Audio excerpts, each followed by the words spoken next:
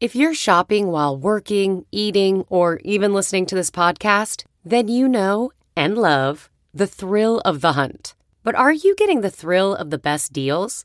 Rakuten shoppers do. They get the brands they love with the most savings and cash back. And you can get it too.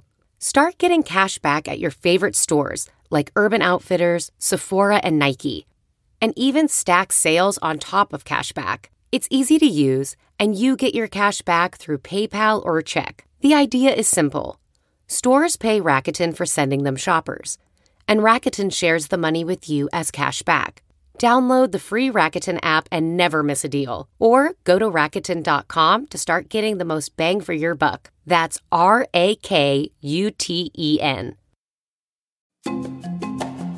We choose to go to the moon. We choose to go. It's T-minus 1 hour, 29 minutes, and 53 seconds, and counting. Just an hour and a half. If all goes well, all 11 astronauts, Armstrong, Aldrin, and Collins are to lift off from Van 39A out there on the voyage man always dreamed about. Next stop for them.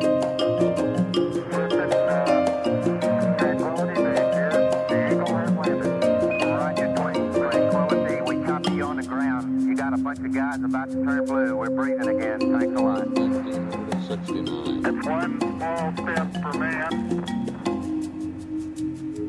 one giant leap for mankind. Welcome back to Where Did You Get This Number? We continue with our look at the anniversary of the moon landing. I am joined once again by Lenny Steinhorn, American University, CBS News, and historian, which is especially important as we look back and look forward on things. Lenny, how are you? I'm well. It's an interesting time to look back 50 years and relive the sense of awe that so many of us experienced back then. I saw the moon landing on a small black and white television, and you could see those shadows walking on the moon. It was absolutely breathtaking, almost beyond the belief, but it spoke to who we were as a country, and that was exhilarating for my generation.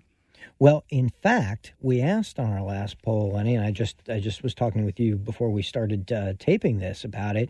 We asked people, have you ever seen anything that made you as proud as that? And for a majority of older Americans who ostensibly would remember it, they said no, they haven't. And in fact, 45% of all Americans said that there hasn't been an event that would have made them as proud as the moon landing. So it still has that resonance. It still has that effect on Americans.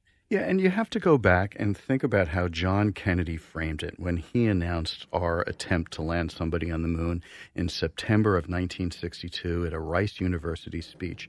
And here's what he said. He said, "We choose to go to the moon in this decade and do other things not because they are easy, but because they are hard."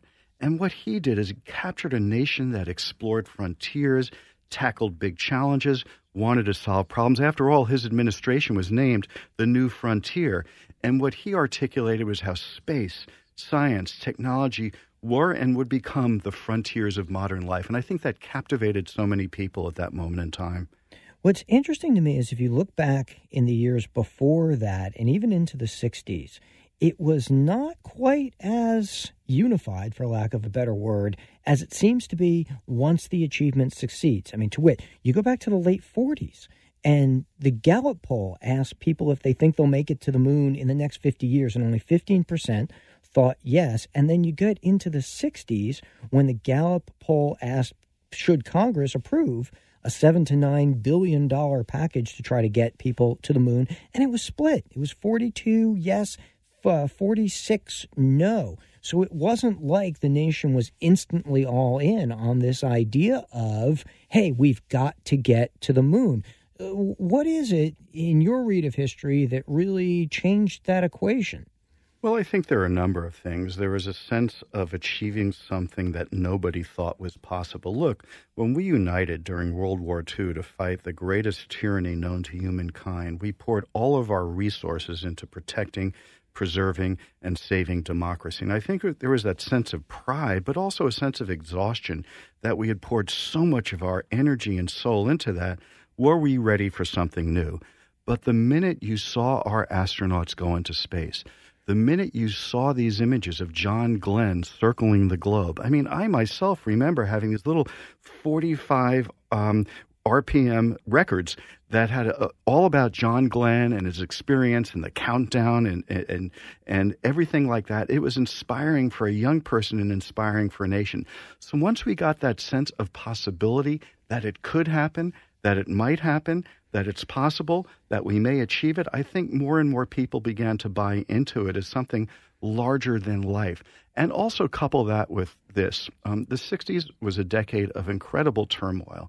You had a lot of dissension, a lot of polarization. You had the Vietnam War tearing our country apart. This was one thing that could unite every American. And in that sense, people were looking forward to that as something that was a relief from the things that were pitting each other against ourselves. I think that you and I have talked in the past about this idea of trust in institutions, of even trust in government. And I wonder, as a backdrop for it, whether or not the idea that it was a NASA program, a government program that was trying to accomplish and ultimately did accomplish these things on behalf of the country, and certainly a little bit different from today, where a lot of people feel like it should be a public and private partnership, and there are private entities trying to get into space. But with that as a backdrop, do you feel like there's a difference there in the fact that it was a government enterprise trying to get to the moon? I think that's a big issue, because when you look at the surveys that were taken, in 1964, 76% of Americans said they trusted government all or most of the time. If you tried to sell that 76% number today, it would be laughed at on late night comedy. I can assure you it is lower. Right. It's 20% in that range today. And I think the funny thing is we associated problem solving and innovation and boldness with government, because we marshaled our resources in World War II. So we associated all of that with our collective will, not with individual will. That's changed right now. Now we think that it's the individual entrepreneur who's bold and innovative, not government. The tech that we celebrate today, it comes from the person who literally started the company in their basement, the person who invented a new kind of software, or on their college campus, or, and created this technology that we all use. And right, it comes from private business, whether it's your cell phone of a particular brand, whether it's the kind of television that you like to watch or video game that you play, etc. The things that we enjoy all come from companies that we celebrate. Yeah, and it's funny because, as you say, young people flock to these tech industries, seeing them as the problem solvers and the agents of change. And I think it's, so different from what it was before, but we can't forget that this sort of moonshot, this moon race, actually gave us the miniaturization of technology that led to these cell phones and all of this technology that we appreciate today. So to some extent, we are still living with the legacy of the moon landing. We just don't recognize it, and we associate so many of those advances with the private sector, with those couple of folks who started a business in a garage, and not with a government and united purpose that got somebody on the moon. I think about the idea that people say science still solves problems in their lives. In fact, 90% of people in polls think that science has solved problems in their lives. And then on top of that, 90-odd% are proud of the U.S.'s scientific achievements. But look, you've written speeches as well as studied history. Just in terms of language, we walk around and people will say, we could put a man on the moon. Why can't we do X? We could put on a man on the moon, and why can't we do Y? It becomes this benchmark for the country and has stood up as such. But all the neat things that have come since, the internet for one, the cell phone for another, all the cool things, we don't take them as benchmarks. Why do you think that is? Well, I think we've transformed from that era in the 60s with such a great deal of trust in government, in which people really felt that the whole was greater than the sum of the individual Americans. And now we almost think that the sum of the individual Americans is greater than the whole. We don't look at our collective effort as something important. all of these experiences that people have today, they're not collective. They're not universal. People don't watch the same news. They don't follow the same media. Everything's individualized and personalized. Young people no longer listen to music together. They all have earbuds in and listen to their own things. We don't have those shared experiences that bring us together, so we now think that the best way to deal with it is through our individualized lives. And look, you even equate that to war. I mean, World War II, we were united. There was a common purpose. Every family was involved. Now every war we fight is being fought by a small slice of our population, and it's barely noticed by the majority, except for holidays when we praise our soldiers and veterans. So that sense of collective, the whole being greater than the sum of the individuals, I think we sort of lost that as a country. And the question is, can we regain that at any point in time beyond a simple tragedy? But I don't know, isn't the sense of America that the individual spirit and the individual unleashed or allowed to be free to innovate, to create, that's what drives things forward? In terms of technology or innovation or business, that might well be the case. And maybe the moon landing is a bit of a one-off in that context. Whereas the national viewing experience that you describe, where everybody sits around a television set and watches one thing, that's certainly changed, perhaps, also as a result of technology. But the idea, as you say, that everybody participates in the same thing at the same time, live, that's something that's certainly changed as well. And that has an imprint on how people digest an event. I think there's a sort of pendulum shift back and forth between celebrating the individual and the entrepreneur and the business person as the source of innovation and creation and energy in our society. But at other times, we celebrate the collective, the whole, what government does. Well, if you think about this from a bottom-up perspective or an individual up to the larger perspective, the way a pollster often does, people do have a need both to feel a part of something larger than themselves, but also to feel as though they themselves are empowered and that they themselves can make what they will out of their lives. And I look at what we see today and I wonder, is there something out there that the U.S. is trying to achieve or that industry is trying to achieve, which seems like it's the next thing 50 years from now? Historians will look back and go, yeah, that was the next moment. That was the next time people felt like we achieved something as a country.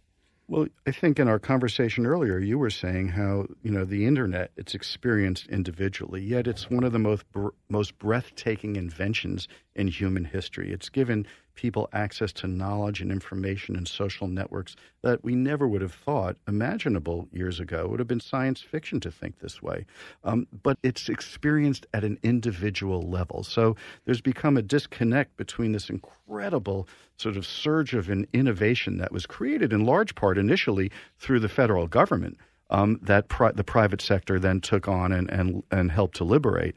But this incredible surge of innovation, but it's experienced individually. And the question then becomes, we will continue to innovate. Science will continue to explore new frontiers. Technology will continue to give us advances. But is there a way that we will begin to share it collectively rather than individually? And again, I'm not altogether sure we will have those experiences.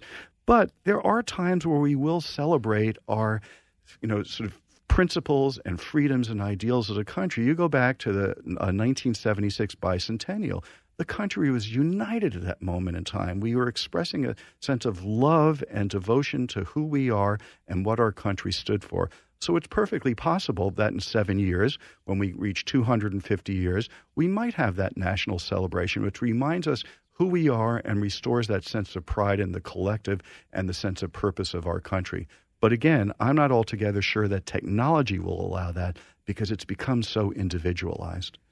22% of Americans think that people will live in space permanently in their lifetime. Now, it's a little bit higher among people who are younger. Obviously, they have a longer horizon in which to see that, which for me echoes a little bit of that low number who many years before the moon landing ever thought that that could be done.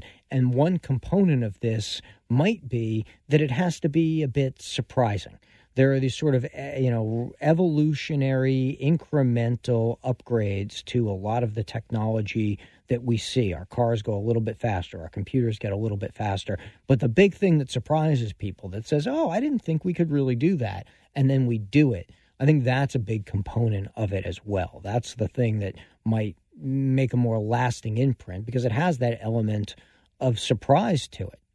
Yeah, it does have that element of surprise, but then we very quickly take that surprise for granted. When you think about pulling the cell phone out of your pocket, you realize you have a computer that had the power of an entire room of computers 50 years ago. It's all in our hands. We take it for granted. We take a lot of these advances for granted because we use them every day. And I just get frustrated. I've only got like 2 bars. Yes, exactly. Like, right. Come on, why doesn't this thing? I'm paying for this. Exactly. Yeah, my Wi-Fi is not working. It's a crisis, right? Exactly. But, you know, the thing about the space race that's so interesting, it also took place in the context of a particular era, the Cold War. Yeah. And space became a metaphor for preeminence in the world, for national pride. So when the Soviet Union sort of blasted off its Sputnik satellite in 1957, all of a sudden we said, oh, my gosh, they're ahead of us. We have to start pouring money into science and technology and education. And we saw this incredible sort of change in our country about how we prepare people to live in this modern world driven by science and technology. Then you had the Russians, the Soviets, put Yuri Gagarin as the first man in space on April 12th, 1961, 5 months and a year before John Kennedy's speech where he talked about going to the moon. This became a metaphor for preeminence in the world. And once we got there on the moon, all of a sudden, we became preeminent. There's the story of the Soviet physicist and dissident Andrei Sakharov, who in 1970, with a couple of others, issued an open letter to the Soviet government calling for democratization in the Soviet Union and citing the moon landing as evidence of the superiority of democracy. That's fantastic. That is fascinating. And, you know, today I look and a third of Americans say they feel the space program has accomplished less than they'd expected. I'm not sure what their expectations were, but, you know, we've talked about this. A lot of the technology that we use, some of which you mentioned, comes out of the space program. It was invented or developed to help space research, space travel, and now it's part of our day-to-day lives. Yes, again, you go for a CAT scan. That was used to find imperfections in space components. You talk about microelectronics, robotics, satellites, but you also think about things we use every day. All those people who sleep on memory foam mattresses, thank you, space race. Smoke detectors, insulation, scratch-resistant lenses. So much technology emerged from the government investment and research and development in the space race that went beyond the sense of national pride of getting people on the moon. We continue to live with that, but once again, we take these advances for granted. And I think one of the things that we have to be able to rediscover in our country is a sense of awe for what we've accomplished. I don't know, the memory foam mattress is a pretty cool thing. Yes, exactly. There you go. You have the sense of awe every time you go to sleep at night. Democracy is better thanks to the memory foam mattress. That's you know, it could be kind of true. Well, I think it's also a matter of shaping people's perspective. One of the things that came out of the space program I was just reading about were the photographs and seeing the Earth from afar for really the first time. And when people got that sense, it literally changed their perspective on the world.